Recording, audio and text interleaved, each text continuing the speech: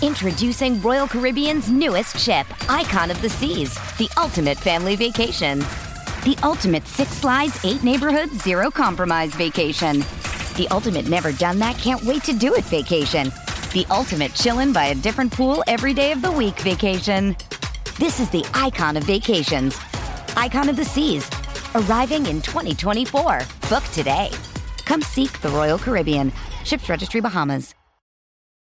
It's only a kick, a jump, a block.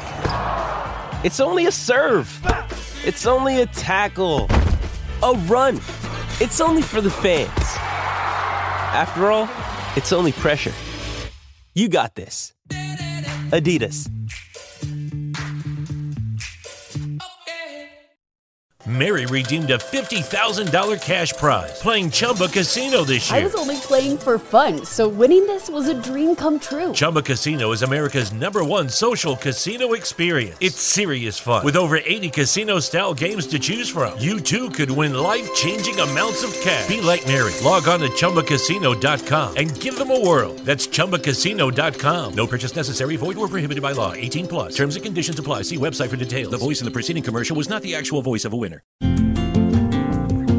It's wintertime. When temperatures go down, the likelihood goes up that your furnace and other appliances go down with them. So don't risk a costly replacement. Stay comfortable with coverage on the appliances you depend on most with the Service Guard Appliance Repair Program from Black Hills Energy. It's peace of mind in a plan. Visit blackhillsenergy.com/sign up to learn more. Welcome to the MD's Fantasy Football Show. Now for your host, Dan Mader. Welcome back, MD Nation, to the show. As always, I'm your host, Dan Mader. Thank you for listening to the MD's Fantasy Football Show. We are back with a full episode today for you guys. The NFL Mock Draft Round 1 with fantasy analysis. And of course, this is the NFL Mock Draft season. Everybody's coming out with theirs. But on this show, we're not going to be doing what we want these teams to do, because in my estimation, a mark of a good NFL mock draft is to try to actually do what you think the teams are going to do based on the information that you have at hand, based on what they need, based on the direction that you see the team is going, and maybe a little bit of a mixture of what you think they should do, logically speaking. That's what makes a good mock draft. A mock draft is supposed to be as accurate as possibly can be. The other good mark to me of a mock draft would be that you do not assess trades, or you do not project trades. Because once you start projecting trades, what I find what a lot of these analysis do, a lot of these writers do, is they'll wind up just doing what they would want to do if they were the GM of each of these teams. Once they start getting into the minutia of projecting trades from team to team, it becomes more about the analyst, less about the chances of what actually might happen, or what teams and what players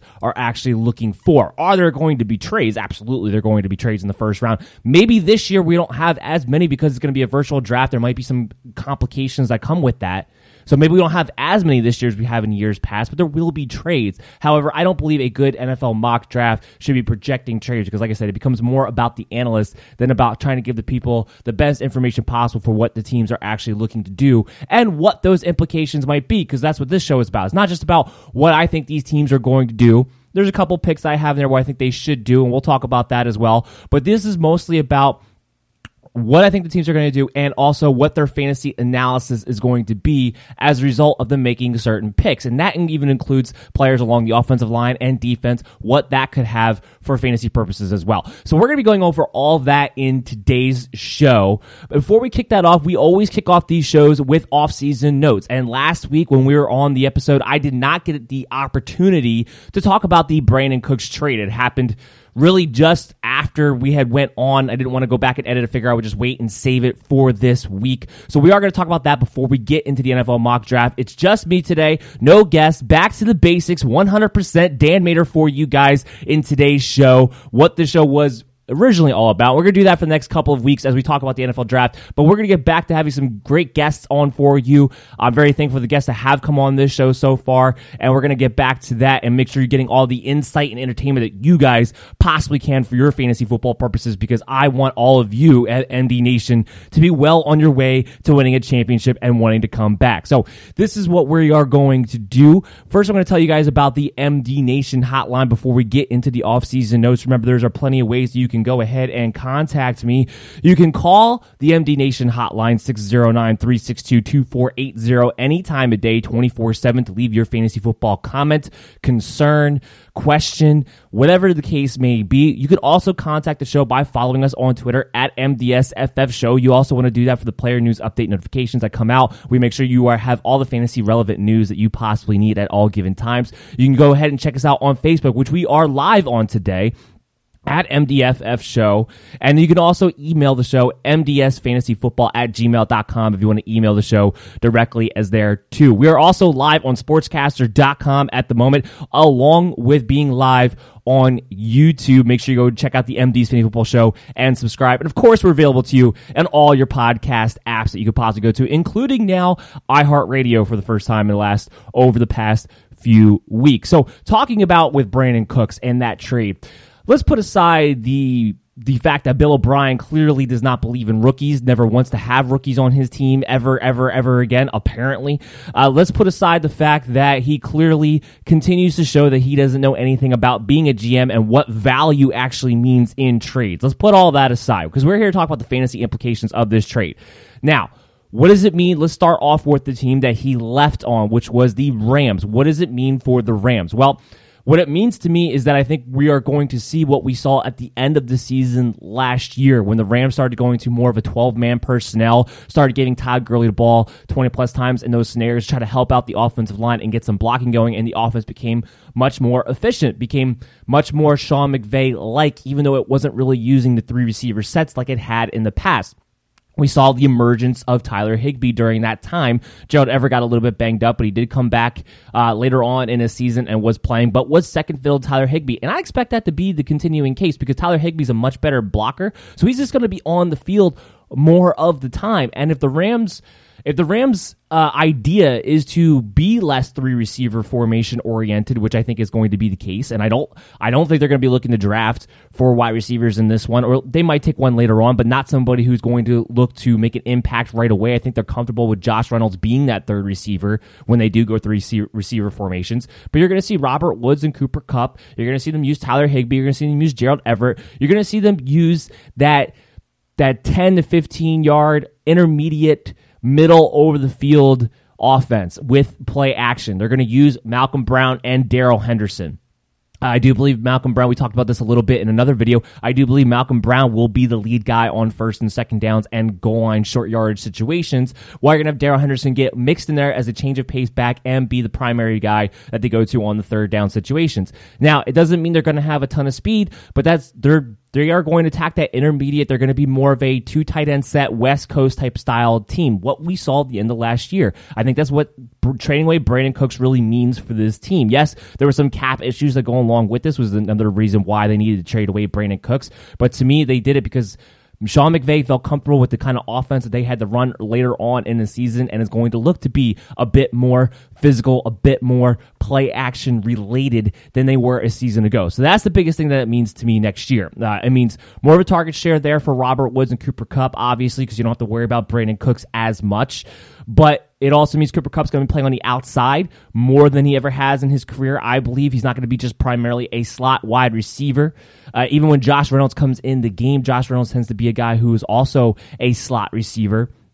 So you have to calculate that into your formation as well. We haven't seen Cooper Kupp have to be a primary perimeter receiver all the time. I think he'll be fine because the type of offense that they're going to be running off of this two tight end set, ultimately it will be his job to run option routes and get open on play action. But always remember, when they did not go to three receiver sets, when they did go to 12-man personnel, that Cooper Kupp was not nearly as involved in the offense, and that was with no Brandin Cooks on the field. Remember, the first 8 weeks, 9, 10 weeks of the season, Cooper Kupp was a elite wide receiver 1. And then all of a sudden he fell off. He was in the wide receiver 40s a lot of the time, late wide receiver 30s, and that happened a lot when they had the Big 12 personnel. So that's something we have to kind of keep our eyes on, what we're going to factor into that. As we get closer to the season, I'm able to do some more calculations. I'm able to look at that more closely. I'll be able to give you guys a better idea of exactly how that will affect Cooper Kupp in my projections and rankings and such. But ultimately, I don't think it's going to be a big deal at the end of the day. It's not going to be quite the drop-off that we saw at the end of the season last year, because when you're talking about Cooper Kupp, you're talking about a guy who is a very good route-running wide receiver, who will fit in the system, who will be one of the top 2 guys who will be starting all-time, him and Robert Woods. I think he's going to still be Jared Goff's favorite red zone target, I believe, at the end of the day. So I'm not going to worry about it too much, but there is some pause that in this fit, he might not have the upside that we saw early on in the season last year. On Robert Woods, I don't think this changes too much. If anything, I think of the 2 receivers, I would feel a little bit more confident in the idea of Robert Woods being more consistent from a week-to-week basis. I don't think he has the upside of Cooper Kupp, because I still think Cooper Kupp is the more touchdown prevalent targeted wide receiver from Jared Goff.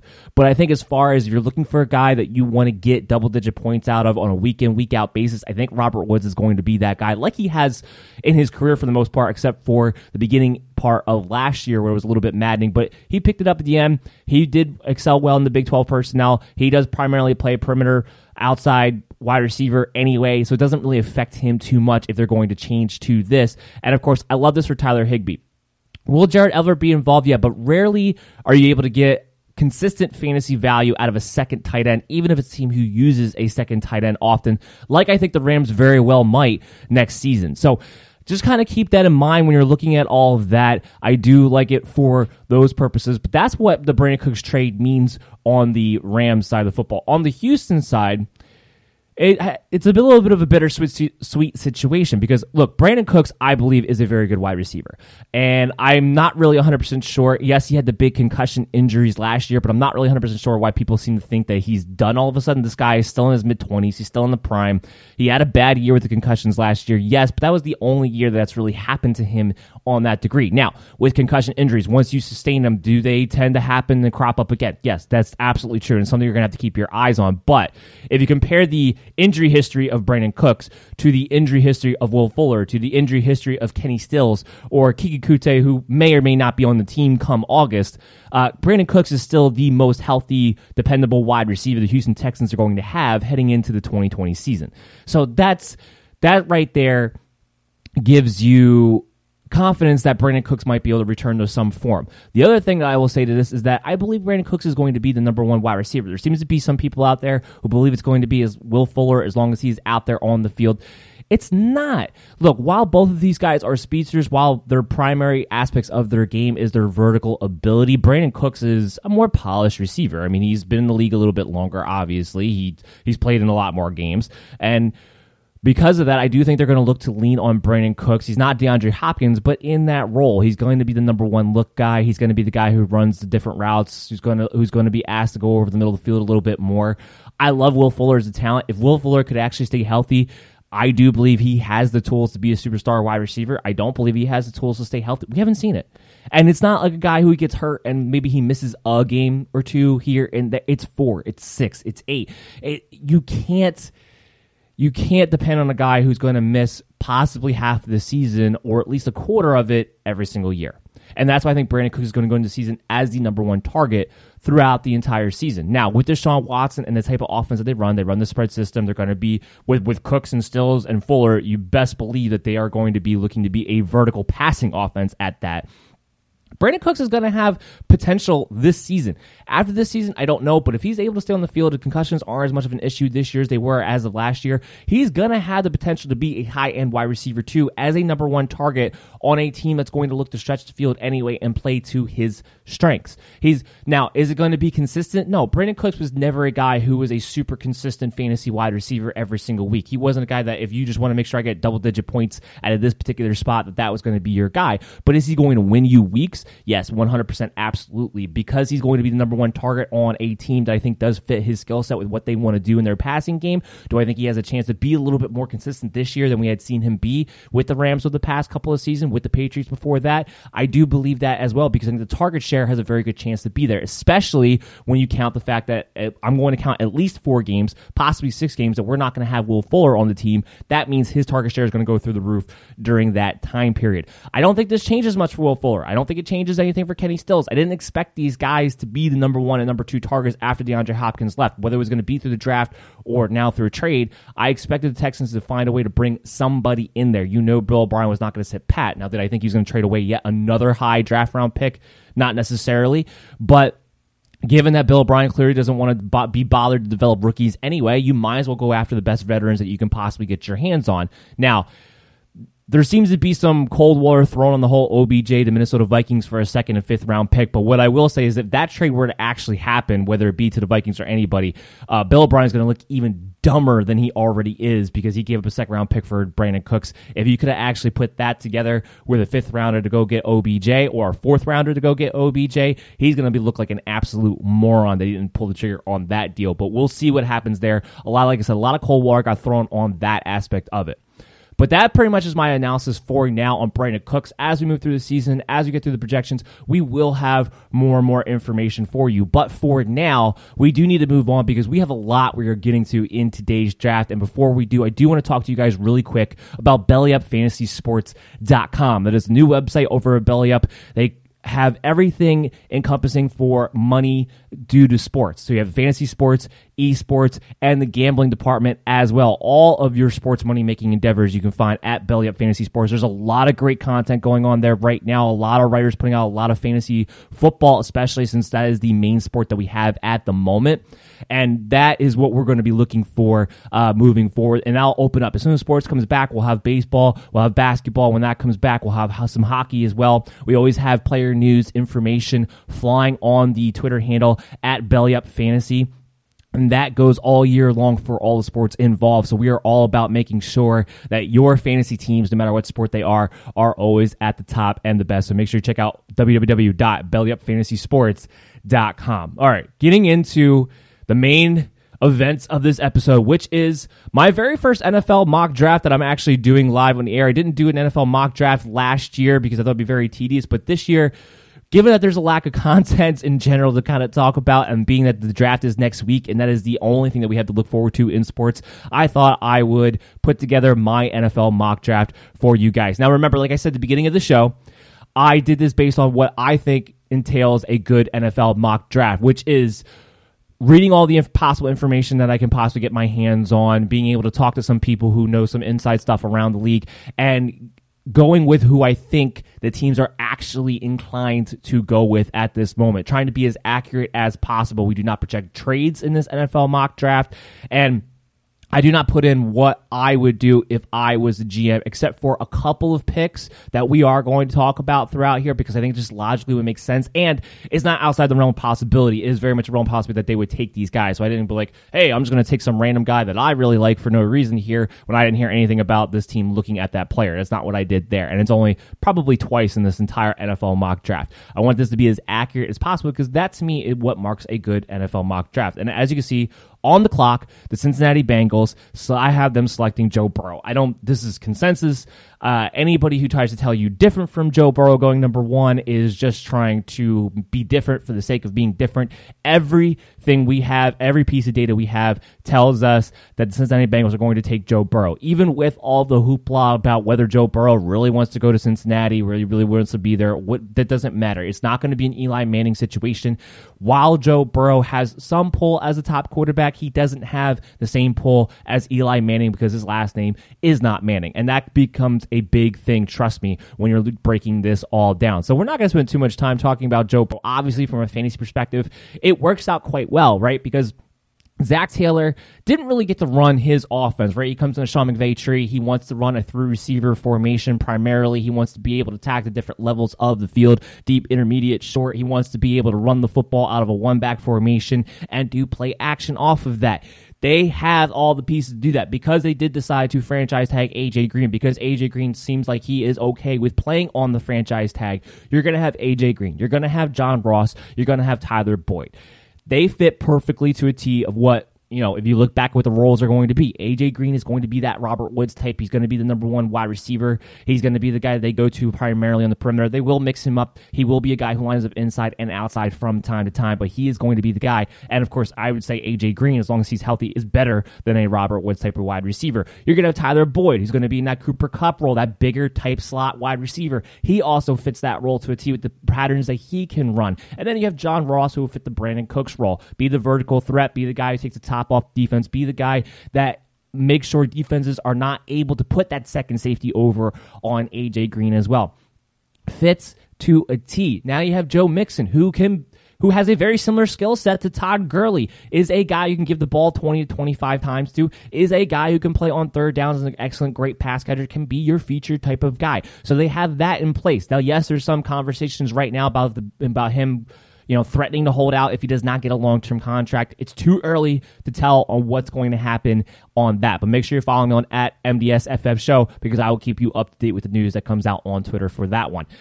The only thing that this team really is missing is their offensive line. Now, they did go in free agency. They tried to sign some different guys. Nobody that I felt like makes you go, oh, this is a huge improvement necessarily, but they are trying to mix it up a little bit. I do think they got a little bit better, and I think after they take Joe Burrow in this draft, I pretty much think the rest of their draft is going to be dedicated to offensive line and defense. So we're going to see what they wind up with later on in their second and third rounds as well, and we'll see if they're able to bolster it a little bit more. So it fits really well, and Joe Burrow fits that type of Jared Goff pocket passer. He might be better than Jared Goff. A lot of people think he is. I think he is Jared Goff, but with scrambling ability. Like if Jared Goff actually had the ability to move the chains with his legs, I think that's what Joe Burrow is going to be. Remember, Jared Goff puts up excellent production numbers. I know he somehow has this stigma that he's not really that great of a quarterback, but for the guy who's going into, I believe, his third year or fourth year now, he's had some pretty good productive years now under Sean McVay. There's some things that you don't like about him. There's some things you don't always trust about him, and maybe Joe Burrow will be better in those senses, like in clutch situations. Maybe his fundamentals on a consistent basis will be better, but it's very similar, because when Joe Burrow has to throw off his back foot, when his mechanics can't be clean, I think the fact that he doesn't have the strongest arm in the world shows up a lot in tape. And I've talked about that in some videos that we've done prior to this point. But he has the ability to scramble, so he has that extra added factor. He is a guy who primarily his skill set is built on being accurate in the intermediate part of the field. That's what he likes to do. That's what this offense is going to be built to do. So from a fantasy perspective, Joe Burrow is actually the guy. Even though he's not my favorite quarterback, he's my second best quarterback. I have Tua over him. I do think Joe Burrow, from a fantasy perspective, will have more redraft value and very likely could be a pretty valuable quarterback streamer this year. They might be able to pick up off the waiver wire, and I would maybe be open to even drafting him in those late rounds. If you're punting on the quarterback position, your plan is to stream there anyway. I think he might fall into that even in redraft leagues, let alone what his value could be for Dynasty. Mary redeemed a $50,000 cash prize playing Chumba Casino this year. I was only playing for fun, so winning this was a dream come true. Chumba Casino is America's #1 social casino experience. It's serious fun. With over 80 casino-style games to choose from, you too could win life-changing amounts of cash. Be like Mary. Log on to ChumbaCasino.com and give them a whirl. That's ChumbaCasino.com. No purchase necessary. Void or prohibited by law. 18+. Terms and conditions apply. See website for details. The voice in the preceding commercial was not the actual voice of a winner. Hi, I'm Maria. And I'm Mike. And we're Team Ready. Black Hills Energy knows your home is where your heart is, so they want you to be ready. It's all about keeping you safe, prepared, and making your home as energy efficient as possible. Everything from how to weatherize your home to how to stay safe during extreme weather. Be ready for anything. Go to blackhillsenergy.com/Team Ready. Moving on here, we got the Washington Redskins. Now, on the Washington Redskins side, I 100% expect them to take Chase Young. I don't think there's any reason why they're not going to go that route. They are switching from a 3-4 to a 4-3 defense. Chase Young is that perfect pass rushing 4-3 defensive end.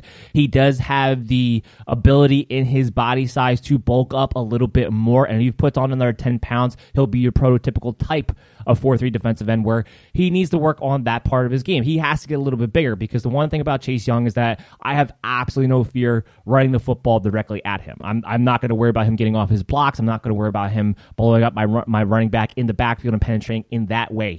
Right now he's more of a pass rusher than anything else. He does have the ability to get better, though. He does have the potential to be a great 4-3 defensive end. Now, I do want to throw a little bit of cold water on him for some degree, because there's a lot of people coming out to saying he's better than both of the Bosas. He's not. Not coming out of college. I'm not saying he can't be better than both the Bosas, but right now coming out of college, he's not, because the thing about Joey Bosa and Nick Bosa, there was not a weakness in their game. They could be great passers, great penetrators, but they're also great against the run. They're great defensive line anchors. Chase Young is not that. There is a weakness in his game. So I want to throw a little bit of the cold water on all this noise that I've heard about Chase Young is better than Nick Bosa. And he's not. You want to say maybe he winds up being a more explosive pass rusher if you want to make that argument, but as far as an all-3 defensive end, he's not on their level at least coming out of college. We'll see what winds up happening to him if he goes to the Washington Redskins, which is what we expect him to be able to do.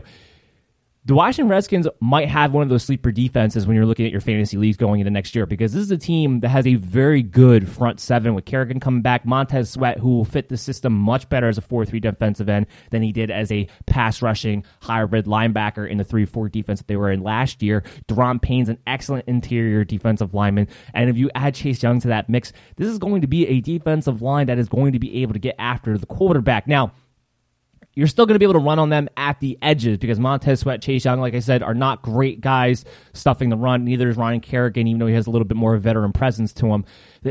They're still going to be able to run at this team, but they're going to be able to get after the quarterback on third downs. They're going to be able to create turnovers, create pressure, create sacks. So this is a defense that you may want to take a look at heading as we get closer to August as one of those sleeper defenses. If you just want to punt on the position, you stream defenses anyway, which is a very common thing to do. The Redskins might be something you want to look at here, especially if they add Chase Young to that mix.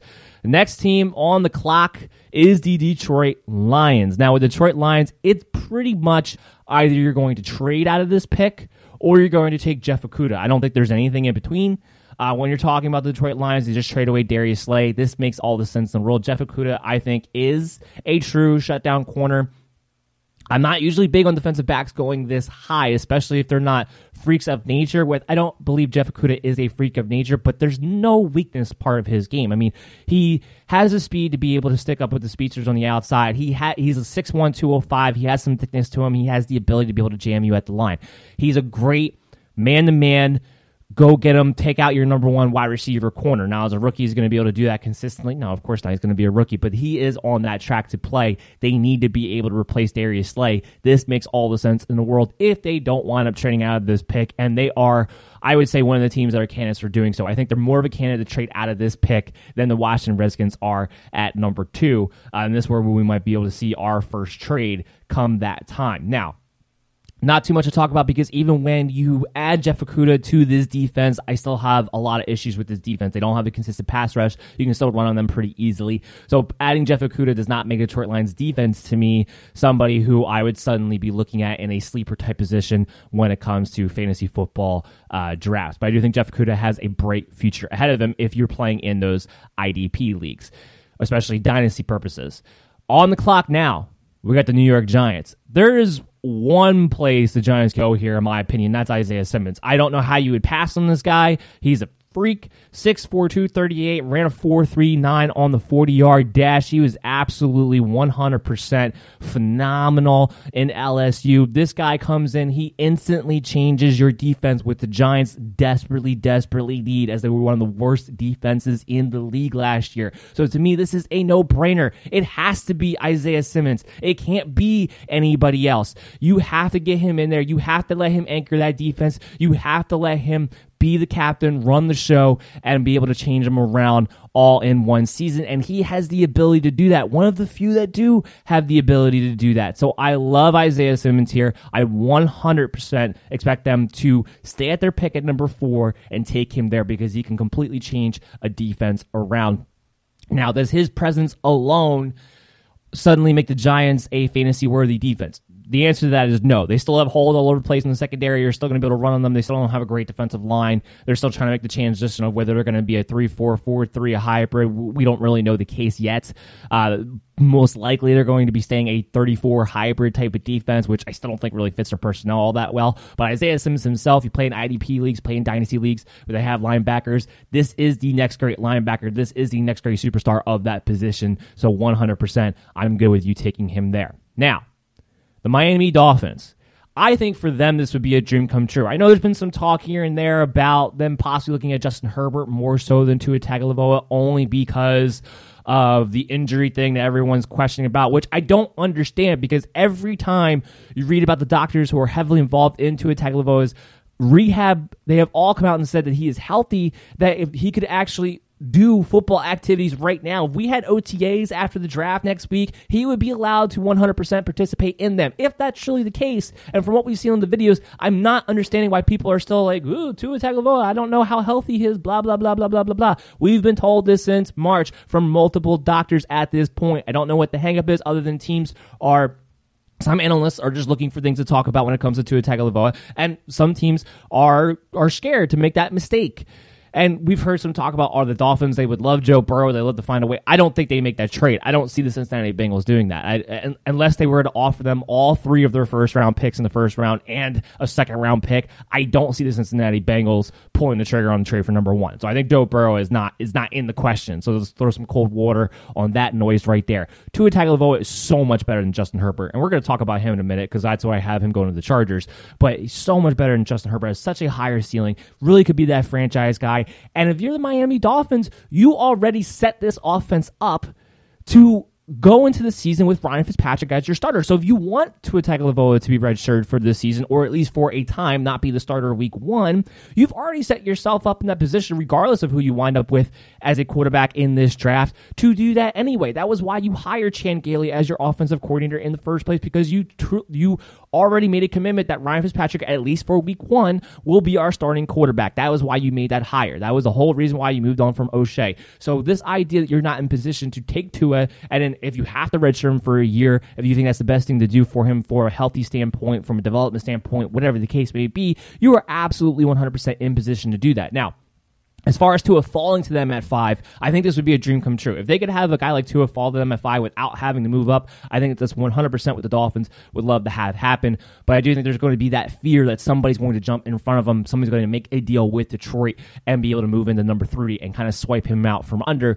We will see what happens. But if no trades were to happen, this is a real chance here, given that the Giants are going to be looking for a quarterback. I don't believe the Detroit's really going to take a quarterback. I don't believe the Redskins are going to take a quarterback. This really is a chance that if no trades were made, Tua could fall to them at 5 here, but we'll see what happens next week during the draft. As far as a fantasy perspective, I love Tua going to Miami. Whether it's redraft leagues, no. I don't know how much he's going to play this year, if at all, and we're probably not going to see too much of Tua. If anything, maybe if he starts halfway through the year, in the second half of the year, maybe because of his mobility, he winds up making himself a streaming option. That would be the absolute most as far as a redraft league goes. But for dynasty purposes, if Devontae Parker is there long term, you have Preston Williams. I believe you have 2 young superstar perimeter wide receivers already on that team.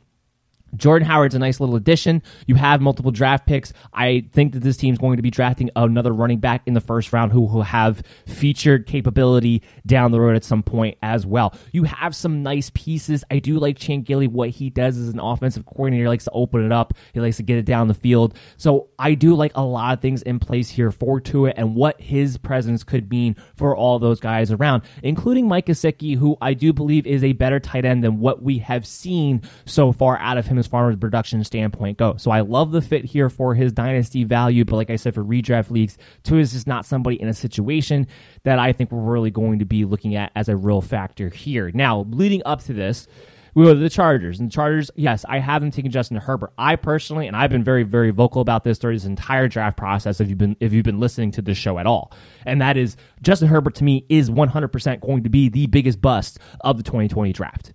100%. First of all, I refute that he has a cannon arm, because he doesn't.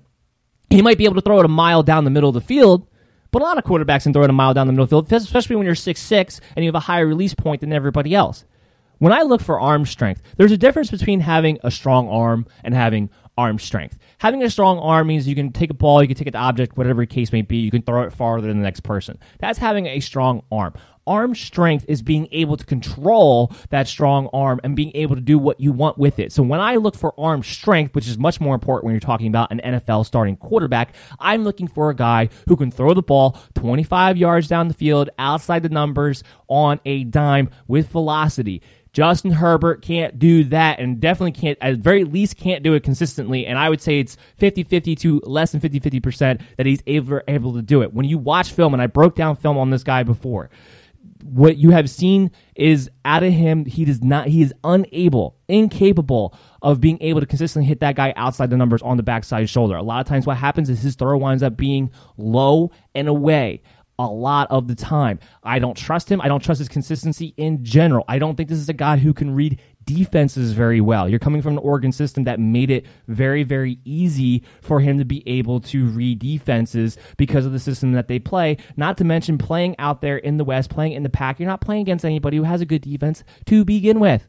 So I don't get this idea. I don't get this love for Justin Herbert. Yes, he's a little bit mobile, but to me, he is one of the bigger projects of this NFL draft. Now, if you were to tell me that Justin Herbert will be benched for the next 2 seasons and develop and learn, I would say in that point, maybe he has a chance. Maybe he has a chance to become something. But otherwise, I think this guy's going to be a bust because I think he's going to be asked to play earlier than he should. Now, with the Chargers, they actually are in a position where they do take Justin Herbert. They could bench him for a year. They could maybe bench him for 2. Anthony Lynn just came out and said that he not only is he on board with Tyrod Taylor being their starting quarterback, but he's on board with him being the starting quarterback past this season. So they maybe could be in a position. And also, if you follow that line of dialogue, may bring you to the thought process that they might be looking to not even bother taking quarterback in the first round, if that's truly how you feel. But I do think that if Justin Herbert is there, it does to me seem more likely that the Chargers will draft him there. Now, next pick we want to talk about, Carolina Panthers.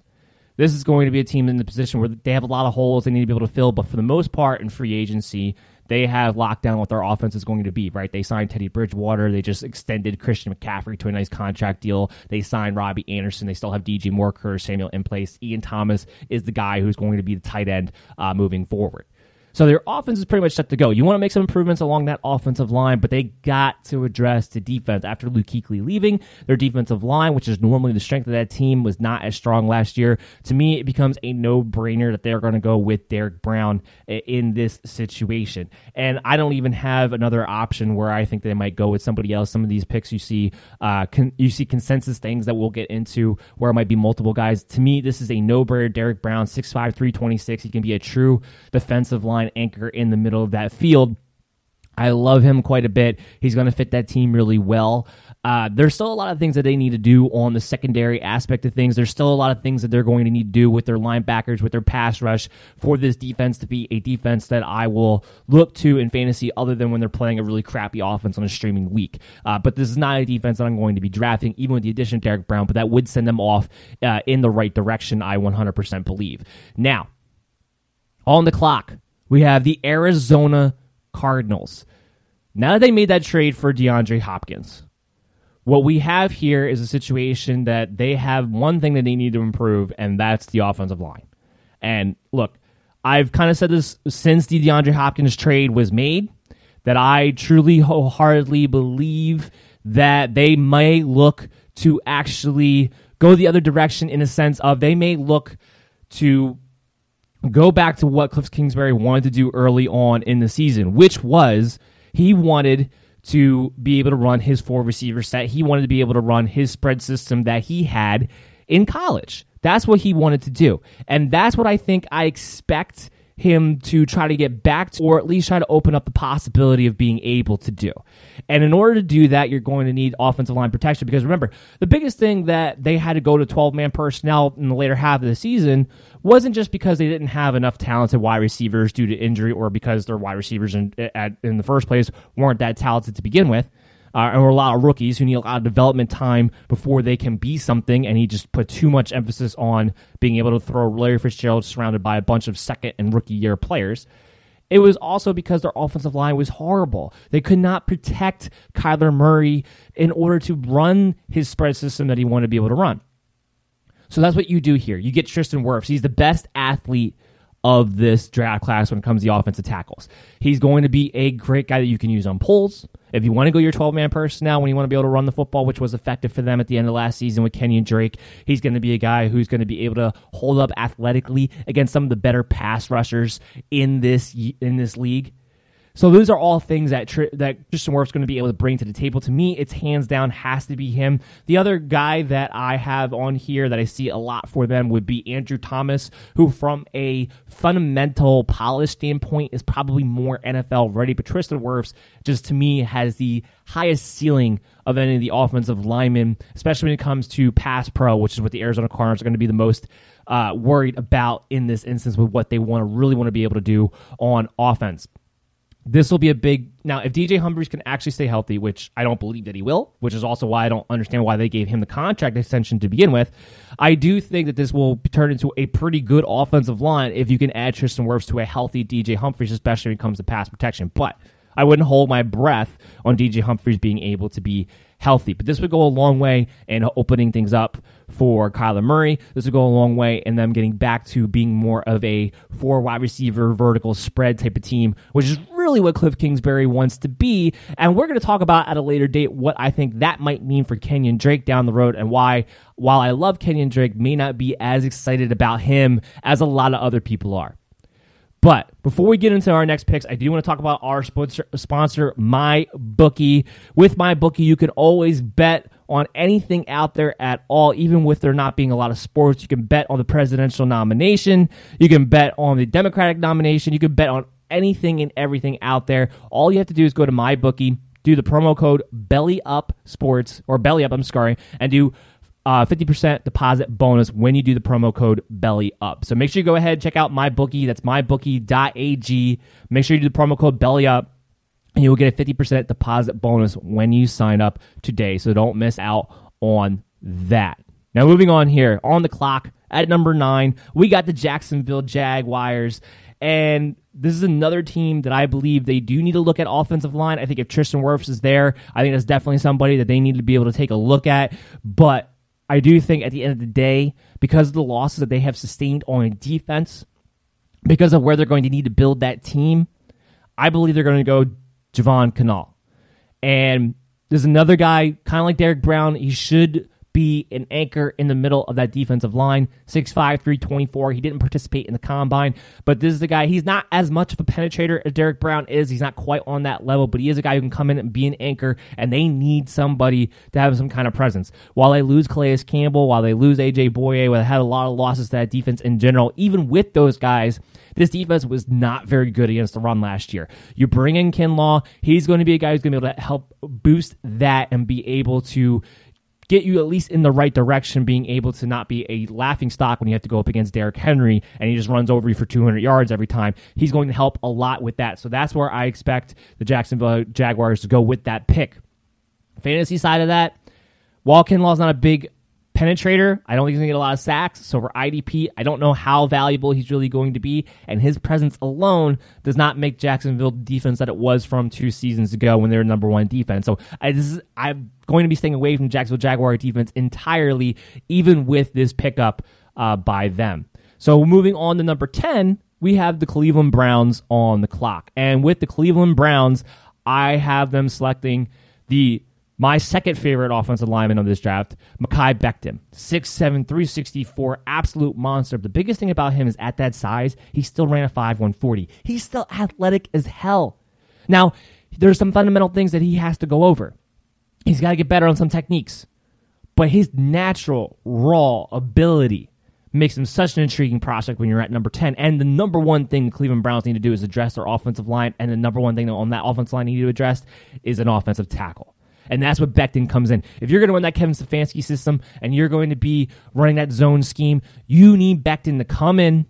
You need him to dominate that offensive line, give you those rushing lanes for Nick Chubb, and be able to work the play action off of that. He does that on an instance. Look, if the Cleveland Browns are smart and they keep OBJ, and I would not be trading him away if I'm the Cleveland Browns, I truly wholeheartedly believe that this offense might do what you expected it to do last season. This is a much better offensive system for the personnel that they have. It's a much better efficient system for what they have. And that's where I expect them to really rebound under Kevin Stefanski. When Kevin Stefanski was first hired, I wasn't really a fan of it. I felt this was a guy who was really just got hired to be a head coach off the coattails of Gary Kubiak, which is really whose system they were running last year, even though Stefanski was the one calling the plays. That was all Kubiak's fingerprints all over it. But if he's going to bring in that same formula, which I think by the addition of Austin Hooper tells me he's definitely going to do that, because he's going to look to go more two tight end sets with Hooper and Njoku and Beckham and Landry, which is why at the end of the day I don't believe they are actually going to trade Beckham away, because I just think it would be stupid to do that. When you have Nick Chubb and you have Kareem Hunt,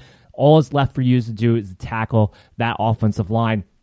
I think the Cleveland Browns could be well on their way to rebounding and having the fantasy season that we all expected them last year, which includes for Baker, for Chubb, for Hunt, for Beckham, for Landry there, and even to Austin Hooper. The only guy I think really winds up being the odd man out is David Njoku, who's just going to be there as a secondary tight end. He's not going to be a fantasy relevant player, I believe, but we're going to get into more about those guys later on as we get closer to the season as well, but I really like this move and what it could mean for the Cleveland Browns. Now, New York Jets. This is where things get interesting. This is where things open up a little bit more, because there's multiple places that they could go. They could very easily go wide receiver. They could go Jerry Jeudy here, which is the other pick that I would have them go for. But because Adam Gase is the head coach, and I don't think Adam Gase really believes in skill player talent and true skill player talent, I think he just believes in his system and what he could do if he executes properly, one of those guys. I believe they're going to go offensive line. Look, it was horrendous last year. It needs improvement. They have to attack it. Jed Willis is looked at as one of the better pass blockers, better polished pass blockers of this draft class. They need to address that offensive line in a big way. He's also a pretty decent run blocker. They have to get better up there. If you're going to give the ball to Le'Veon Bell 300 times, which I do think there's probably a pretty good chance they're going to do that again this year, you at least have to give him a chance to get some running room, a chance to do something. And Jed Willis has the athletic ability to be a guy to be out there on screens and get that set up on draws and whatnot. So I do think they're going to go offensive line here, because I don't think Adam Gase believes he needs a first-round talented wide receiver to be able to do what he wants to do on offense. So I don't think that's the route they're going to go. I think they're going to wait till the second round to go wide receiver and take an offensive lineman here, which I will say in his defense, in that line of thinking, Mary redeemed a $50,000 cash prize playing Chumba Casino this year. I was only playing for fun, so winning this was a dream come true. Chumba Casino is America's #1 social casino experience. It's serious fun. With over 80 casino-style games to choose from, you too could win life-changing amounts of cash. Be like Mary. Log on to ChumbaCasino.com and give them a whirl. That's ChumbaCasino.com. No purchase necessary. Void where prohibited by law. 18 plus. Terms and conditions apply. See website for details. The voice in the preceding commercial was not the actual voice of a winner. Hi, I'm Maria. And I'm Mike. And we're Team Ready. Black Hills Energy knows your home is where your heart is, so they want you to be ready. It's all about keeping you safe, prepared, and making your home as energy efficient as possible. Everything from how to weatherize your home to how to stay safe during extreme weather. Be ready for anything. Go to blackhillsenergy.com/Team Ready.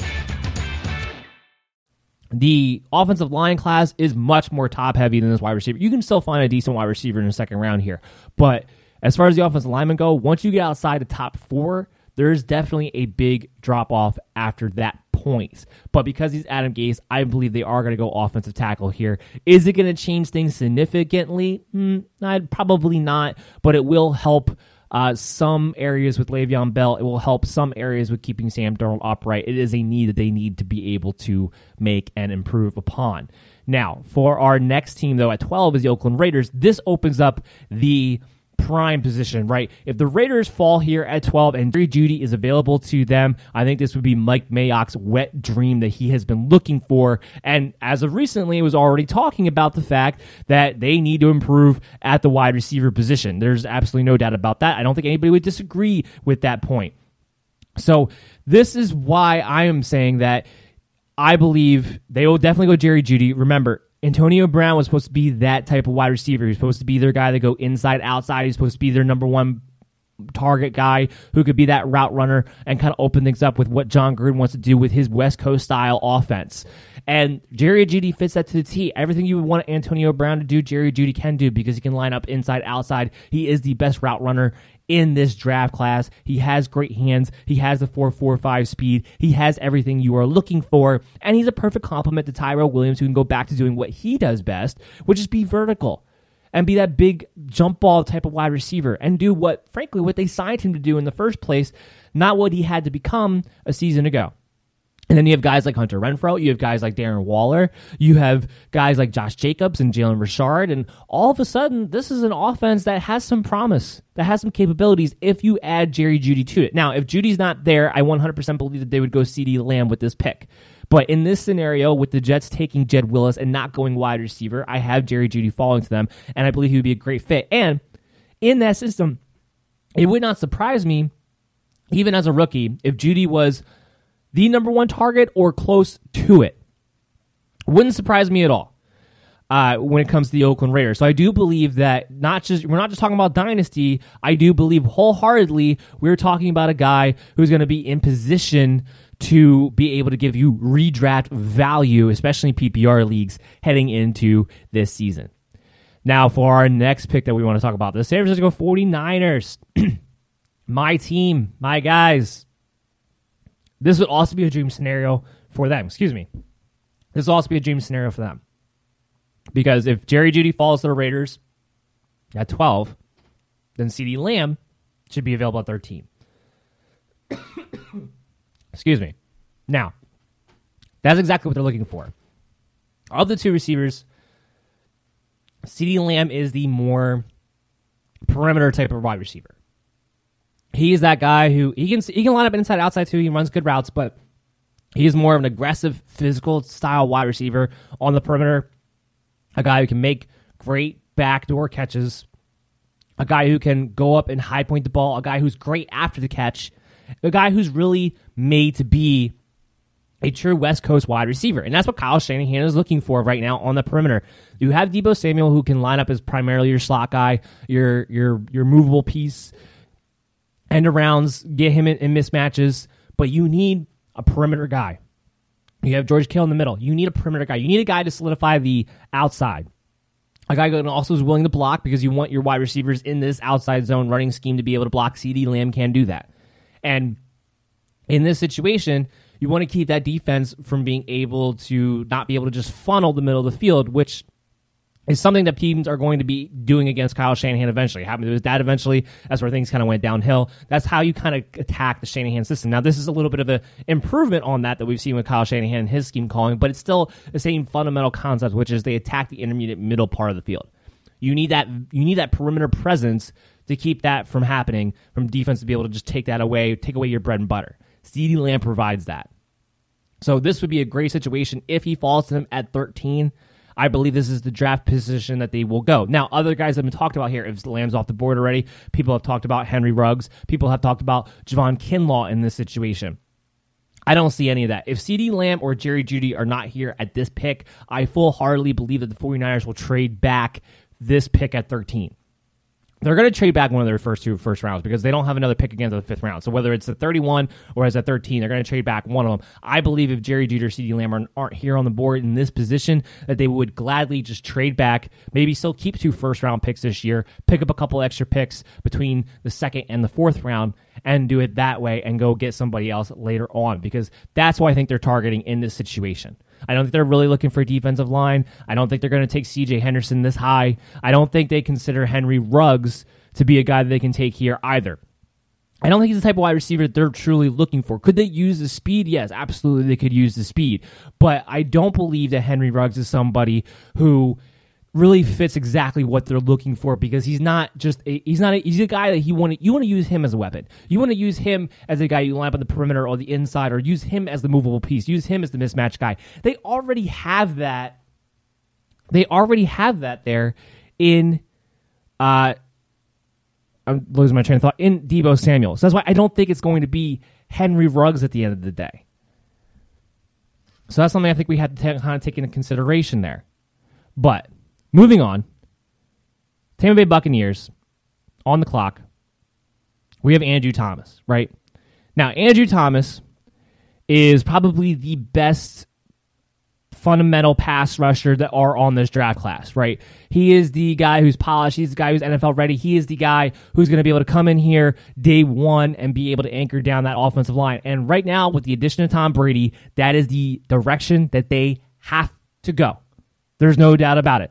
You have to be able to protect him. That offensive line had all kind of issues last year. I fully expect them to go offensive line in this case. And in this situation, I think Andrew Thomas is actually the guy that they would want the most. Why? Because Andrew Thomas is NFL ready day one. There's not going to be a lot of development that you have to go with here. He's going to be a guy you're going to be able to bring in, start him day one, and know that you're going to have Tom Brady protected much better. Now, as far as what this does from a fantasy purpose, this opens up everything because Tom Brady has more time to throw. Then he can have the season that everybody's hoping that he has. He can get the ball to Mike Evans, to Chris Godwin. He can get the ball to O.J. Howard. He can get the ball to Cameron Brate. And this will even help guys with whoever they wind up with in the backfield if it is going to be Ronald Jones or if they draft somebody to complement with him as well. So this goes a long way in providing the opportunity for the fantasy purposes that people are looking for in the first place. Not a lot else to talk about on that pick. So on the clock, the Denver Broncos at 15. Or I'm sorry, at 16. Or no, 15. I'm right, 15. I think they go Henry Ruggs. You need a compliment to Courtland Sutton. Henry Ruggs would be a perfect compliment to Courtland Sutton because with his speed, with his dynamic ability, he's going to be able to take the top off the defense. He's going to make that safety have to pay attention to him, which means they are not going to be able to double cover Courtland Sutton. You can't double cover Courtland Sutton. That opens everything up. And for all the issues the Denver Broncos have right now with who's going to be the future of that quarterback position, is it going to be Drew Lock? Are they really sold on him? There's a lot of information back and forth that would suggest that maybe they're not. Maybe they're not. But what it would open up is everything else for them. This would help Drew Lock. It would help whatever the quarterback situation would be. They need to have that speedster down the field. If you pair him up with Noah Fant, who can also stretch the field from the seam, all of a sudden, this is an explosive offense that you have on your hands if you can get the quarterback position filled out. And you even sign Melvin Gordon there to pair up with Philip Lindsay. This is an offense that has a lot of talent and could be one of the top end scoring offenses if their quarterback position can play well, which is why I think you take Henry Ruggs here and you figure out the quarterback position later because you're going to have all the tools, whether it's him developing or somebody else down the road. So I love Henry Ruggs there for the Denver Broncos. Some of the other picks that I've seen, Javon Kinlaw, if he's still there, has been a popular one, but I do believe Henry Ruggs will be there, and Henry Ruggs will be the pick as well. Number 16, the Falcons. A lot of talk lately about the Atlanta Falcons and them trying to trade back. And that very well may be the case. But if they do not, the guy I have them taking is Clavon Chaisson. And Chaisson is probably the best pure pass rusher in this draft class. Now, he's not going to be a guy that I believe you can play a lot of first and second down work because he's not a guy that I want to have out there if the team's going to run the football because he's going to get blown off. He's going to get blown off the ball. He doesn't have the strength in his base, I believe, to consistently be able to take on blockers, shed them, and make the play. It's not his game. He's a guy, especially early on. Now, later on, develops into, we'll see what happens, but this is a guy right off the bat. He's going to come in. He's going to be able to play that Vic Beasley role. Because Vic Beasley wasn't anybody who can stop the run either, but you brought him in. He could be your pass rusher. They need that. Now that you don't have Vic Beasley on the team, the Falcons have no source of pass rushing anywhere on the field. Anywhere. So you need that out of them. Clavon Chaisson would make the most sense to me because he is that guy. Now, what does he do for fantasy purposes for this defense? Absolutely nothing. Did this defense play a lot better when they made all those coaching switches? Yeah, they did.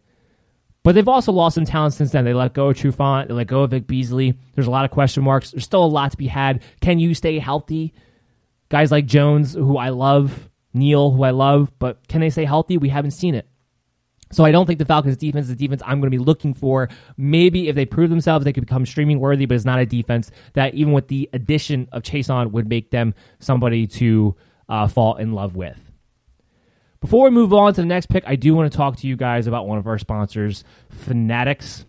And they're one of the great new sponsors that we have. They are the #1 fan sports apparel and memorabilia store in the world. Get access to all available discounts by clicking on the link from the MD's Fantasy Football Show on our post on social media. You can go to @MDSFF Show on Twitter or @MDFF Show on Facebook and click the link for the Fanatics posts today. Make sure you go ahead and check them out. They have a lot of great stuff there.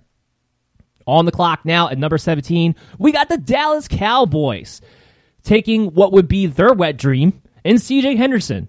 Cornerback, second best cornerback, maybe could arguably the best pure cover cornerback. Is he going to give you a lot in the run support? No, he's not going to tackle. But how often do you really need a corner to be a guy who can tackle for you? I don't think it's that often. And in this situation here, after losing Byron Jones to free agency, the only real hole that they have on that defense, because they've done a great job solidifying the front seven of it, would be the defensive back position, would be the cornerback position. Getting C.J. Henderson, who ran a 4.39, there's nobody who's going to be able to smoke him, who's a great cover guy.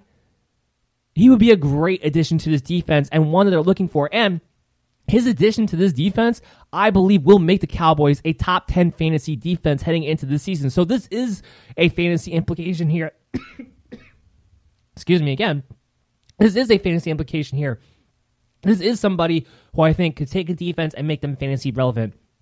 Cowboys will be a defense that won't be drafted the 16th round, if at all. They will be on that cusp of sleeper or just letting go to the waiver wire. And I'm telling you, the addition of C.J. Henderson here will make them a top 10 defense. Now, there's some other positions that they could go. There's some other directions that people have them going at. I'm getting a list here up in front of me now as we speak. And Kristen Fulton, another cornerback. If C.J. Henderson was already off the board in that scenario, they'll probably still stick with the cornerback position and go Kristen Fulton there. Or I could see if Chason isn't off the board, if he doesn't go to the 16 at the Falcons, I can see him going that direction, adding a pass rusher as well. So those are other places I can see them going. But in this scenario where C.J. Henderson's available, I think they run to their screen, to their virtual reality, whatever it is they're drafting from, and that is who they wind up going with, is C.J. Henderson on the board. The Miami Dolphins at 18, their second first-round draft pick, assuming they don't trade anything away. And I believe it's going to be DeAndre Swift. Staying with the offense, you got Tua Tagovailoa at number 5. Now, all of a sudden, you get DeAndre Swift, perfect complement for now to Jordan Howard. You brought in Jordan Howard. He can be your first, your second down guy. He can be your goal line guy. He's very, very good in those rushing situations. DeAndre Swift is the best pass-catching running back in this draft class. There's absolutely no doubt about that. And with DeAndre Swift, you get a guy who has a future of possibly being a feature type of back. He's 5'9", 215, not the biggest guy in the world, but he's compact. He's muscular. I've compared him to Devontae Freeman before. He reminds me a lot of the way Devontae Freeman likes to run, but I think he's a little bit faster. Ran a 4.48 in the 40. He has a little bit more quickness to him. I think this is a guy who could be a featured guy. Now, can he be a featured guy for 5 years, getting 300-plus touches? Probably not. But I do think he's going to have a year or two, if you're talking dynasty purposes, where he will be a guy who can get you 275. Maybe he'll get you a year where he gets 300 touches between his receptions and his carries. He's a little bit more compact. I do think he'll spend most of his career with somebody as a complement to him to some degree. But I do think this is a guy who could be a number 1 3-down running back. He can do it all. He's a great pass catcher. He is somebody, if he goes to the Miami Dolphins here, he may have streamability redraft value because Jordan Howard is there, because he'll still be worked in mostly on the goal line situations, mostly on first down runs and stuff like that. I don't know how much you're going to be able to use DeAndre Swift on a week-to-week basis, but if you're in PPR leagues, he is somebody who's going to be very valuable in that scenario. He is somebody who might be a stream bi-weekly fill-in as a redraft, but really his value is going to be dynasty, because this is a guy who I do expect to take over that position once they move on from Jordan Howard, which may, because of his injury issues that he's had over the past couple of years, we could see him in that role, kind of like what we saw happen with Miles Sanders last year. That's very much in the realm of possibility. He's somebody who I think should be drafted in redraft leagues. If you're looking at that draft area, if you're going to take Jordan Howard, I think it would be wise to take DeAndre Swift later on. He's somebody you're going to be able to get in the team rounds, absolutely. But I like his ability. I think he could take over the job possibly because he is that talented. But for now, because of the amount they paid Jordan Howard, I don't think it's as likely to happen in his rookie year. But maybe in the second year, that's when we could see that. Which is why I would make sure it's not going crazy for him in that scenario.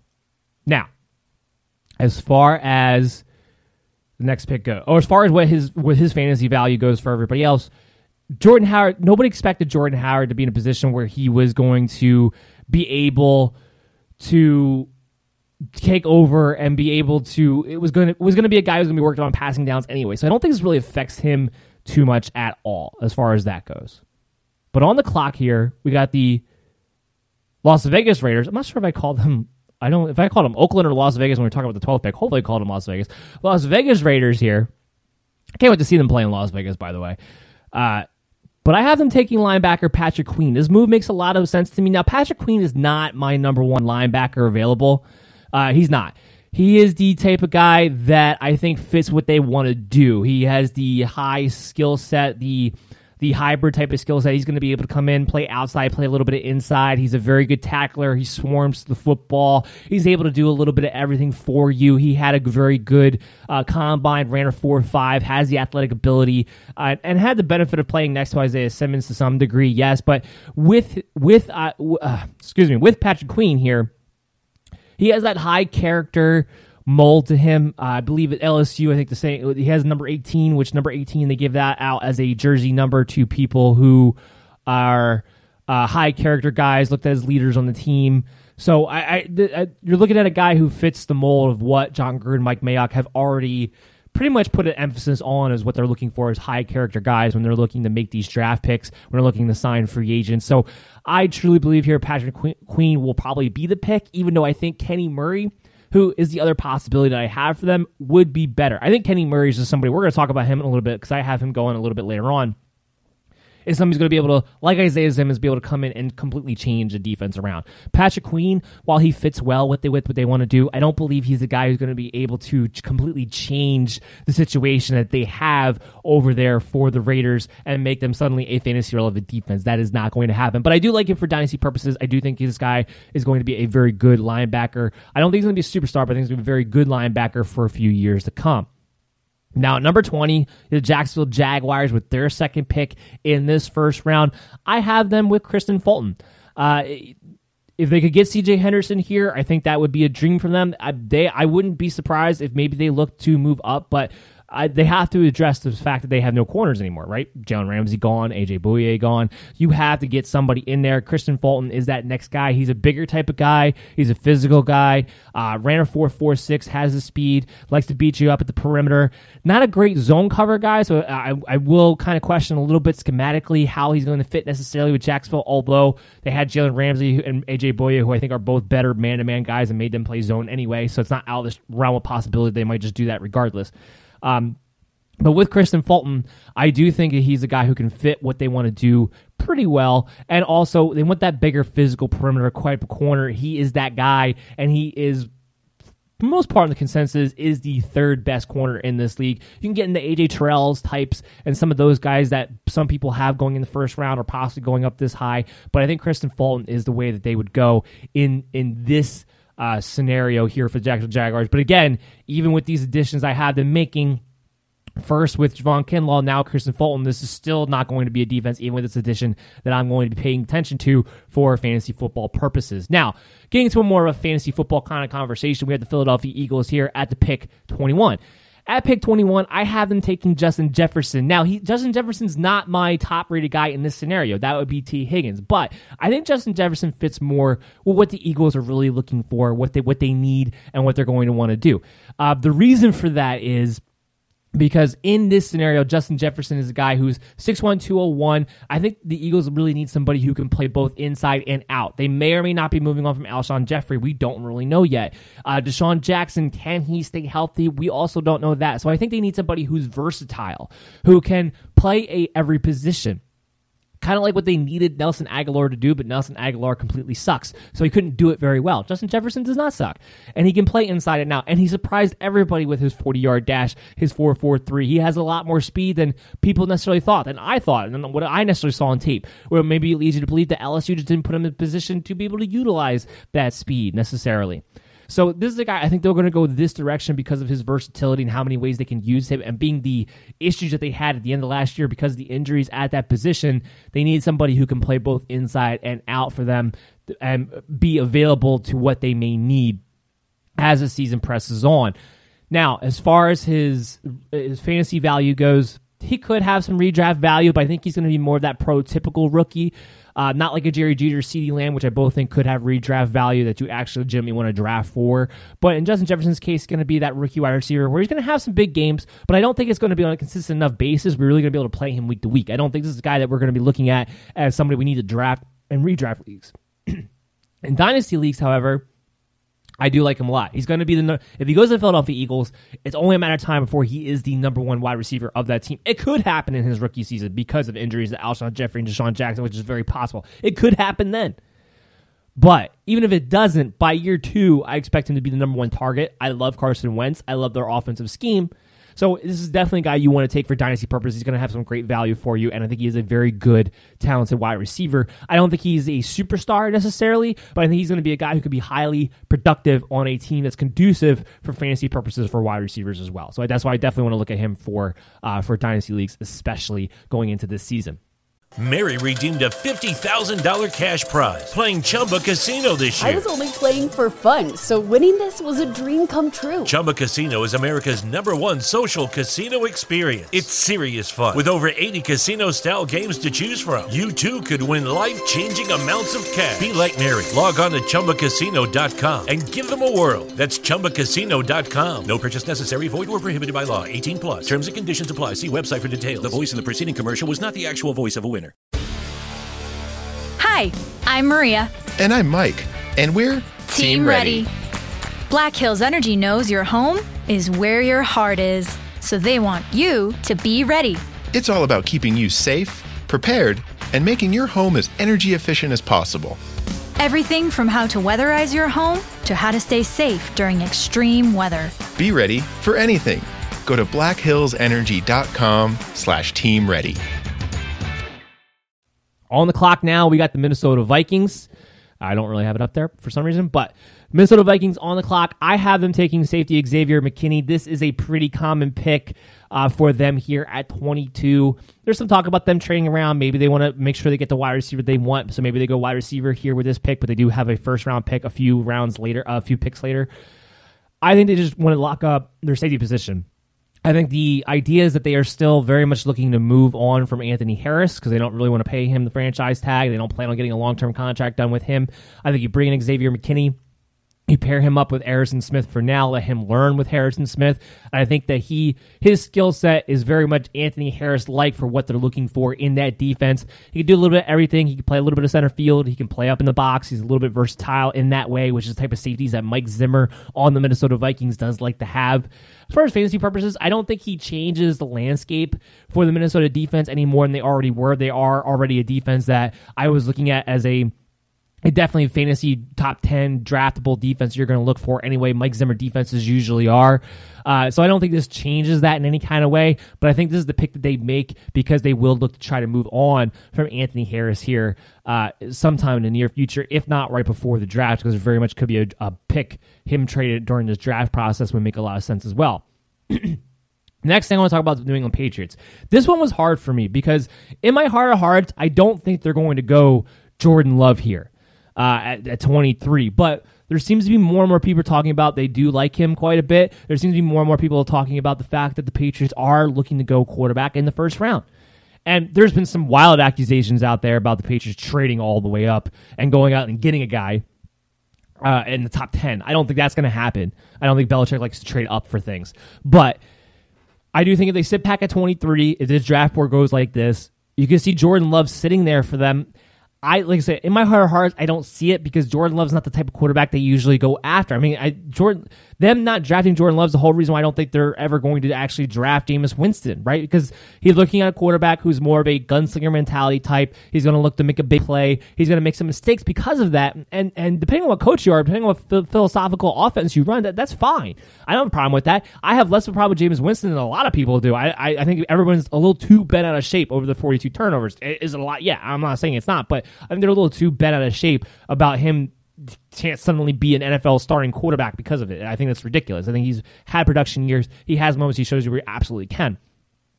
Jordan Love, I like him a lot. To me, though, he is a guy that I think is a 2-year developmental project because I think when it comes to reading defenses, when it comes to fundamental mechanics that I've broken down on tape on this show before, I do think this is a guy that needs, 2 years. Not just a year, but 2 years to really sit and wait. And I don't know if you have that with New England Patriots. Maybe you could make that argument if they're okay with Jarrett Stidham. But Jarrett Stidham is a guy that if he performs well, he's a rookie guy. He'll be a second-year guy technically, but he hasn't played yet. He's a younger guy. You brought in Brian Hoyer to be that veteran presence that you need who's already familiar with the system. I don't know if Jordan Love's a situation where he can sit for 2 years in the New England Patriots. Now, it doesn't mean that he would sit for 2 years no matter what team he goes to necessarily, because teams always want to see what their young quarterback has maybe earlier than they should. But that would just be my ideal situation for him.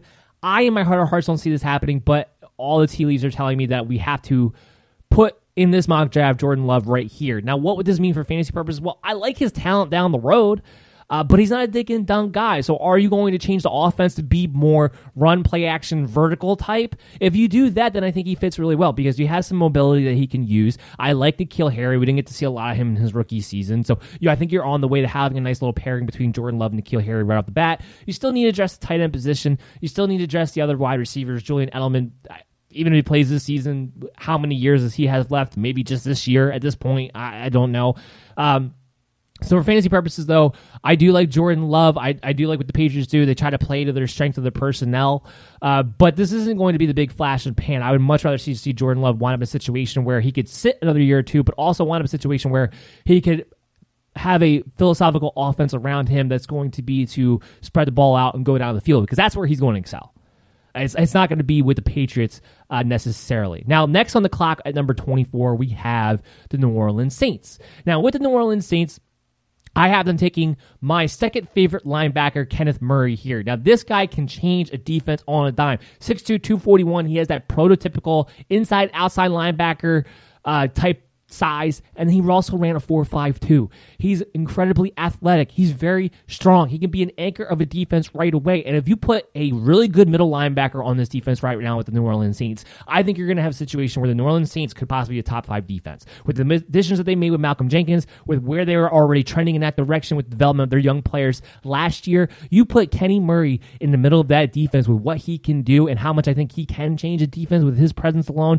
The Saints are going to be a fantasy relevant defense do you want to go after, and I do think this is a pick that makes them, to me, the NFC favorites to go to the Super Bowl, because there's not going to be a team in the NFC, really maybe even in the NFL outside the Baltimore Ravens, who's going to be more balanced on their offense and defensive side of the ball. I think that's what you're looking for here. I definitely have them taking Kenny Murray. I would love it here, and it would definitely be a fantasy relevant move for me to have to look at.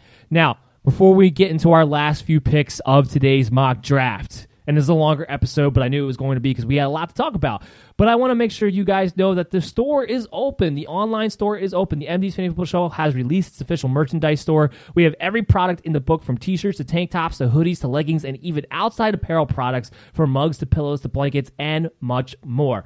You can boast about being the champion of your league or the commissioner, or embarrass the hell out of one of your friends with a loser football t-shirt from the NMD's Fantasy Football Store for your next fantasy football event. Just go to www.teespring.com/stores/MDFF show today to get your products. Now, coming out of that, we have the Vikings at number 25, and this is where I have them getting their wide receiver and getting my third favorite wide receiver in this draft class, and that's T. Higgins. I wish he would have been there at the NFL Combine, because I would really love to see what kind of 40 he ran.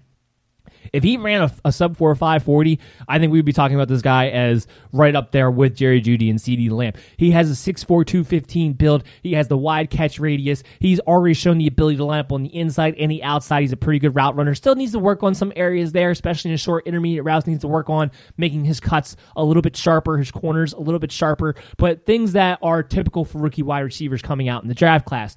I think this is a guy in Minnesota Vikings he fits perfectly for. You already have Adam Thielen, who can kind of go inside out. T. Higgins can be another big body type of guy. And with Gary Kubiak being the offensive coordinator, you know that he loves to have bigger outside wide receivers because he wants them to have the ability to block. T. Higgins has that. So he's going to be able to fit very, very well with what they want to do offensively. Gary Kubiak also has a history of having a lot of good success with bigger type of wide receivers. And with this T. Higgins, I compare him to Brandon Marshall. I think he is Brandon Marshall to a T. I think he's going to be a number one superstar wide receiver for years to come.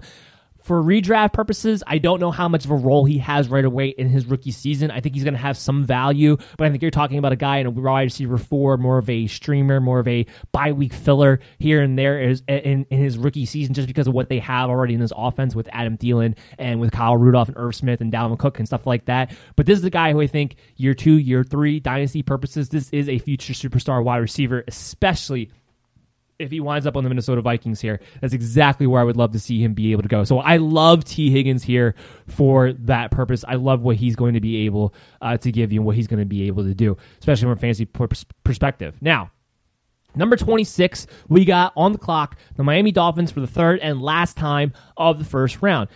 They addressed the quarterback position. They addressed the running back position. So next up for them to address would be the offensive line. They have to replace Laramie Tunsil, who they traded away. They have to get going there. They got to get some protection for their future quarterback. They got to get some run blocking ability for their future running back. Josh Jones, while I don't love him, while I think if this was actually a good offensive line class, I think you'd be talking about a guy who would be more rated in the second round because he's more of a developmental project. But he does have the talent to be a first-round type of guy, to be that kind of potential lockdown offensive tackle at some point. He has the athleticism. I like him more as a right tackle. I think he's definitely going to be a guy who'd be much better in a run block pro. He's 6'5", 319, ran a 5.27, very strong with 24 bench reps. This is a guy who I think can come in. He's not going to be an anchor guy. He's going to be a little bit of liability in his rookie season, even though he's going to have to play right away because of what they have the offensive line. But in his rookie season, he's going to be a little bit of a liability in that sense. But what I would like to say is that if he gets a chance to develop, I do think this is a guy who has a great opportunity to really be able to anchor down that offensive line in the future to come. So that's where I think the Dolphins go here with their 26th pick. I think it'd be the smartest thing for their offense down the road. Next up, Seattle Seahawks at pick number 27. Defensive line, that's where I have them going. Ross Blacklock, he makes a lot of sense. He's a penetrator on the interior. They need that. They need to get back to a guy that they can play in that three-point technique, the guy who's just over the guard and be able to get some penetration in the middle of that defensive line, because they don't have the same pass rush they used to. Their linebackers are a little bit older, and if they're able to get some penetration again, they might get back to how that defensive front looked early on in its years. And I think Russ Blacklock really kind of fits what they want to do. Now, he's not a guy who I think I want to play all the time. I would want to play him more in passing down situations than not. I don't know how many times I want to play him against a run. He's a guy who kind of gets blown off the line of scrimmage sometimes at that because he is 6'3", 290. He stands a little bit high. If he gets to work on his ability of being a little bit more center gravity and being able to get through the line of scrimmage and being a little bit lower on that, I do think we're talking about a guy who could very well become an X factor on a defensive line. But he's never going to be an anchor. He's not built to be that, but he's a good complement piece here. And I think somebody that fits what the Seattle Seahawks need to do. Does he change anything for you for fantasy purpose? No, not really when it comes to Seattle defense. I think you're talking about a middling of the pack defense. I don't think the addition of Ross Blacklock really changes that in any kind of way. So we want to move on here to the Baltimore Ravens. They are on the clock here at number pick 28. They could go wide receiver here, right? Because they could definitely use a compliment to Marquise Brown. I like Miles Boykin, but I don't think he's the future starter for this team. So I could see them going wide receiver here. But what I will say is that I think because we have seen them address the defensive line so aggressively this offseason, and they even wanted to address it further but didn't get a chance to, I think they're still looking for more pass rushers. And that's why I have them going defensive end Yetur Gross-Matos here. 6'5", 266. We didn't get to see him run the 40, but he is a strong defensive end. And he has shown good production as a pass rusher in the past. So I do think this is a direction that they could go. They have made it clear they want to solidify that front seven, make it more of a run-stopping defense. That was pretty much their only real weakness last season, and get more of a pass rush. I think he can come in and fill that role. He doesn't have to start right away. He can kind of come in and be a specialist for you, kind of help him develop. I do think that's the direction they're going to go. It wouldn't surprise me at all if they went, let's say in this instance, with a Denzel Mims here, got another big bodied, fast wide receiver to add that other side. That's another direction where I could see them go. It wouldn't surprise me if they went Andrew Jackson here and trying to fill in some of the offensive line, because that's a guy who can play the guard or play a tackle position. I wouldn't be surprised if they brought him in there, because you still need to bolster that offensive line losing Yanda. But I do think at the end of the day, they're going to stick with the defensive line. They're going to stick with getting another pass rush, and that's why I have them going Gross-Matos there at 28. Now, at pick 29 with the Tennessee Titans, I have them going Austin Jackson. I think I said Andrew Jackson before. I meant Austin Jackson. Austin Jackson is a guy who definitely should be a second rounder. He is a guy who I think at the end of the day grades out to be more of a guard than a tackle. But because they lost Jack Conklin and because they have not replaced him in any real way, you bring in Austin Jackson, who's better at run blocking, so he can theoretically fill in what you lost out of Jack Conklin. You need that with Derrick Henry. You know what this team's going to be. It's Derrick Henry and Ryan Tannehill playing off of that as a complement. Can't get the frog out of my throat, people. Sorry. So you bring in Austin Jackson, who I think eventually does switch over to guard, but because of what he brings you as a run blocker, can be a guy who can come in and be able to move the line of scrimmage, be able to stick within that run power scheme. So while I would rather have this guy in the second round, given the drop-off in the offensive line when you get into the second round, when you get after Austin Jackson and being what they need, I do think this is the direction that they go in. Does it change anything from a fantasy perspective? No. At best, it keeps the values the same of what you thought about Derrick Henry, what you thought about Ryan Tannehill and A.J. Brown and those guys already to begin with. So let's move on to the Packers here, who are on the clock at number 30. More of a fantasy implication here with them. And with Denzel Mims, he has got to be one of my favorite, not as talked about as much wide receivers. 6'3", 207, ran a 4.38. He runs better routes than people want to give him credit for, and it drives me absolutely crazy. This is a guy who runs pretty good sharp out patterns, who runs pretty good sharp intermediate patterns. Does he have some things he needs to work on? Does he need to learn how to drop his center of mass to really be able to make a sharper cut? Yeah, but it's not anything. I think he's pretty much on the same level as T. Higgins is when it comes to route running ability, but has more of that explosive X factor. This is a guy who I think is going to have redraft value for you at the wide receiver position. This is a guy, especially if he goes to the Green Bay Packers, you can imagine him being the complement to Devontae Adams with Aaron Rodgers as quarterback, what he's going to be able to do down the field for this team. That's the big factor. That's the big factor. He is a guy who can come in and give you a Martavius Bryant type of rookie fantasy season, so he's definitely somebody who I think is going to be redraft capable that you're going to want to have. He is definitely somebody who I think could right away come in and you could see him light everything up, light it all up, especially in this situation as a compliment to Devontae Adams. I love the fit here. I love to be able to do, and if the Packers can't sign Devontae Adams, they want to move on for him, whatever the case may be, Denzel Mims, I think, has all the capability of being a number one superstar wide receiver in this league.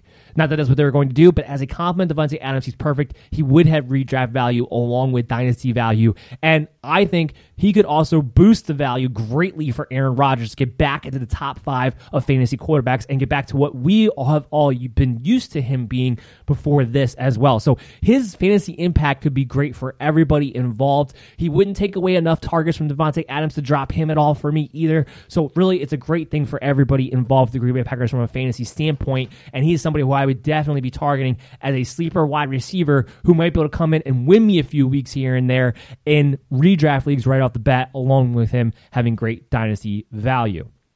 Now, number 31, the 49ers. And this is one of those picks that I was talking about where I may have put my little spin on it a little bit more. Some of it has to do with that 49ers is my favorite team. The other part of it has to do with it makes a lot of sense. Antoine Winfield Jr. is where I have the 49ers going with pick 31. Now, like I said before, if they don't trade back on the 13th pick, I think it's more likely that they'll trade back on the 31st pick, but they're going to trade back on one of these picks, most likely. Let's say that they don't. Let's say they stick here. Antoine Winfield makes a lot of sense to me. One, you need defensive back help. That's the number one thing. But they need a hybrid. They need a center fielder free safety, but they also need a nickel corner. I know a lot of people have them going A.J. Terrell here, and I wouldn't be surprised if that was the direction that they went in, but because A.J. Terrell is more of a bigger perimeter type of corner, people have drafting him to be the future replacement of Richard Sherman. But they already have that with Witherspoon. Yes, the jury's out on Witherspoon, whether he's going to be the guy later on or not. And I know there's some people kind of questioning that, but the jury's still out on him. They still want to see what he has. He did have a pretty good beginning half of this season. After he got hurt, he didn't seem to be the same guy. But the other guy was Moxley, who had a pretty good year filling in for Witherspoon as well. So they have their perimeter guys that they can go to if need be. Antoine Winfield is that guy. He's that Honey Badger type. He's that Budda Baker type. He can come in, he can play center field for you at safety, but he can also drop down and play and be a very good nickel corner for you guys. So I have him going Antoine Winfield here. I think the whole size thing I don't think is relevant. I see this guy make plenty of tackles. I see him fly around the field. He's a ball hawk, and that's the biggest thing. That defense, the biggest thing they could benefit from, as great as they were last year, is having a more ball hawking secondary and get them more turnovers. He fits that to a T. He had that production. He has that ability. His dad had that ability, and he shows a lot of the similar traits to his dad back in the day. I would love this pick here. at 31 for the 49ers. I think it would make what is already going to be possibly a top 4 defense even better, especially from a fantasy perspective, because I think he would definitely help add to the turnovers that they could possibly get. But our last pick of this podcast, and I know we're going on long, but I wanted to get through it, and I want to be thorough as I possibly can. This last pick of this podcast is J.K. Dobbins to the Kansas City Chiefs at number 32.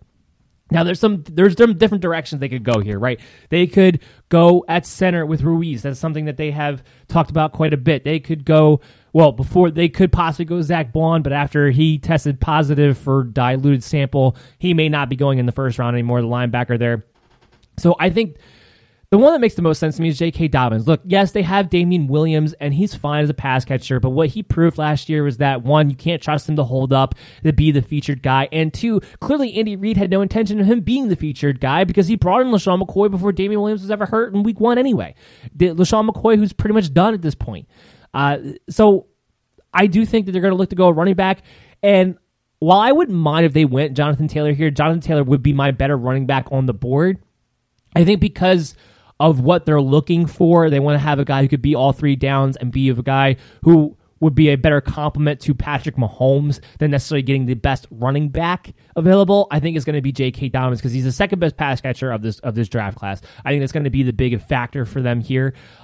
So that's why I think they're going to go in that direction. He bounces a lot. He plays kind of a quick hitting type of style, which is what the Kansas City Chiefs are going to be looking for. They want a guy who can be a quick hitter. They want a guy who can get in and out. They want a guy who can bounce off of guys. They want a guy who's going to be great in screens, going to be great in draws, and that's what J.K. Dobbins is going to be able to bring to the table. I think he would fit really great. And as far as he goes, I mean, his fantasy value couldn't be higher than it possibly could be with any other team than if he's able to go with the Kansas City Chiefs. So to me, this makes the most sense in the world for him. This makes a lot of sense for the Chiefs themselves. And I think for fantasy purposes, he is somebody who I would be getting a hard look at in redraft leagues, not just dynasty purposes especially, because he's going to get an opportunity at some point to be the featured back. Redraft leagues, he might not. Year 1, they're still going to have Damian Williams have his role, but I wouldn't be surprised if, because he's such a better back on first and second down, that he could wind up taking over. Andy Reid has shown in the past that if he has a guy that he feels like he can trust on all 3 downs, he will stick to one guy. And that has to be the case. So I do think J.K. Dobbins kind of fits that role, what he can be, and will bring that to the table. And I would love that. And we would be talking about him in redraft leagues as well there. That wraps it up. Here's a quick recap for you guys that are watching on the video stream that I have up for you for all the picks that we went through. We will be back next week. What we'll do is we'll be recapping the first round draft. Make sure you guys go ahead and check me out. I'll be on Geoff Lambert's podcast. He has a big stream going on. We're streaming the entire first round of the draft. I'll be on there for the last picks of that draft later on that first round. That'll be next Thursday. But next week for this show, we will be back 12 o'clock on Friday like we always are, and we'll be recapping the first round of the draft and giving you my fantasy implications for what we do know and what we did see for sure at that point. And then the week after, we will recap from a fantasy perspective the rest of the draft the week after that. So a lot of draft talk over the next 3 weeks. I hope you guys all enjoyed the show. I hope you guys will be back soon. I hope you guys follow Belly Up Fantasy. Make sure you follow us on Twitter at MDSFF Show. Make sure you follow us on Facebook at MDFF Show. Make sure you get all the player news update notifications and check us out on your favorite podcast app. We'll be seeing you guys all real soon. Everybody stay safe, stay healthy, and enjoy.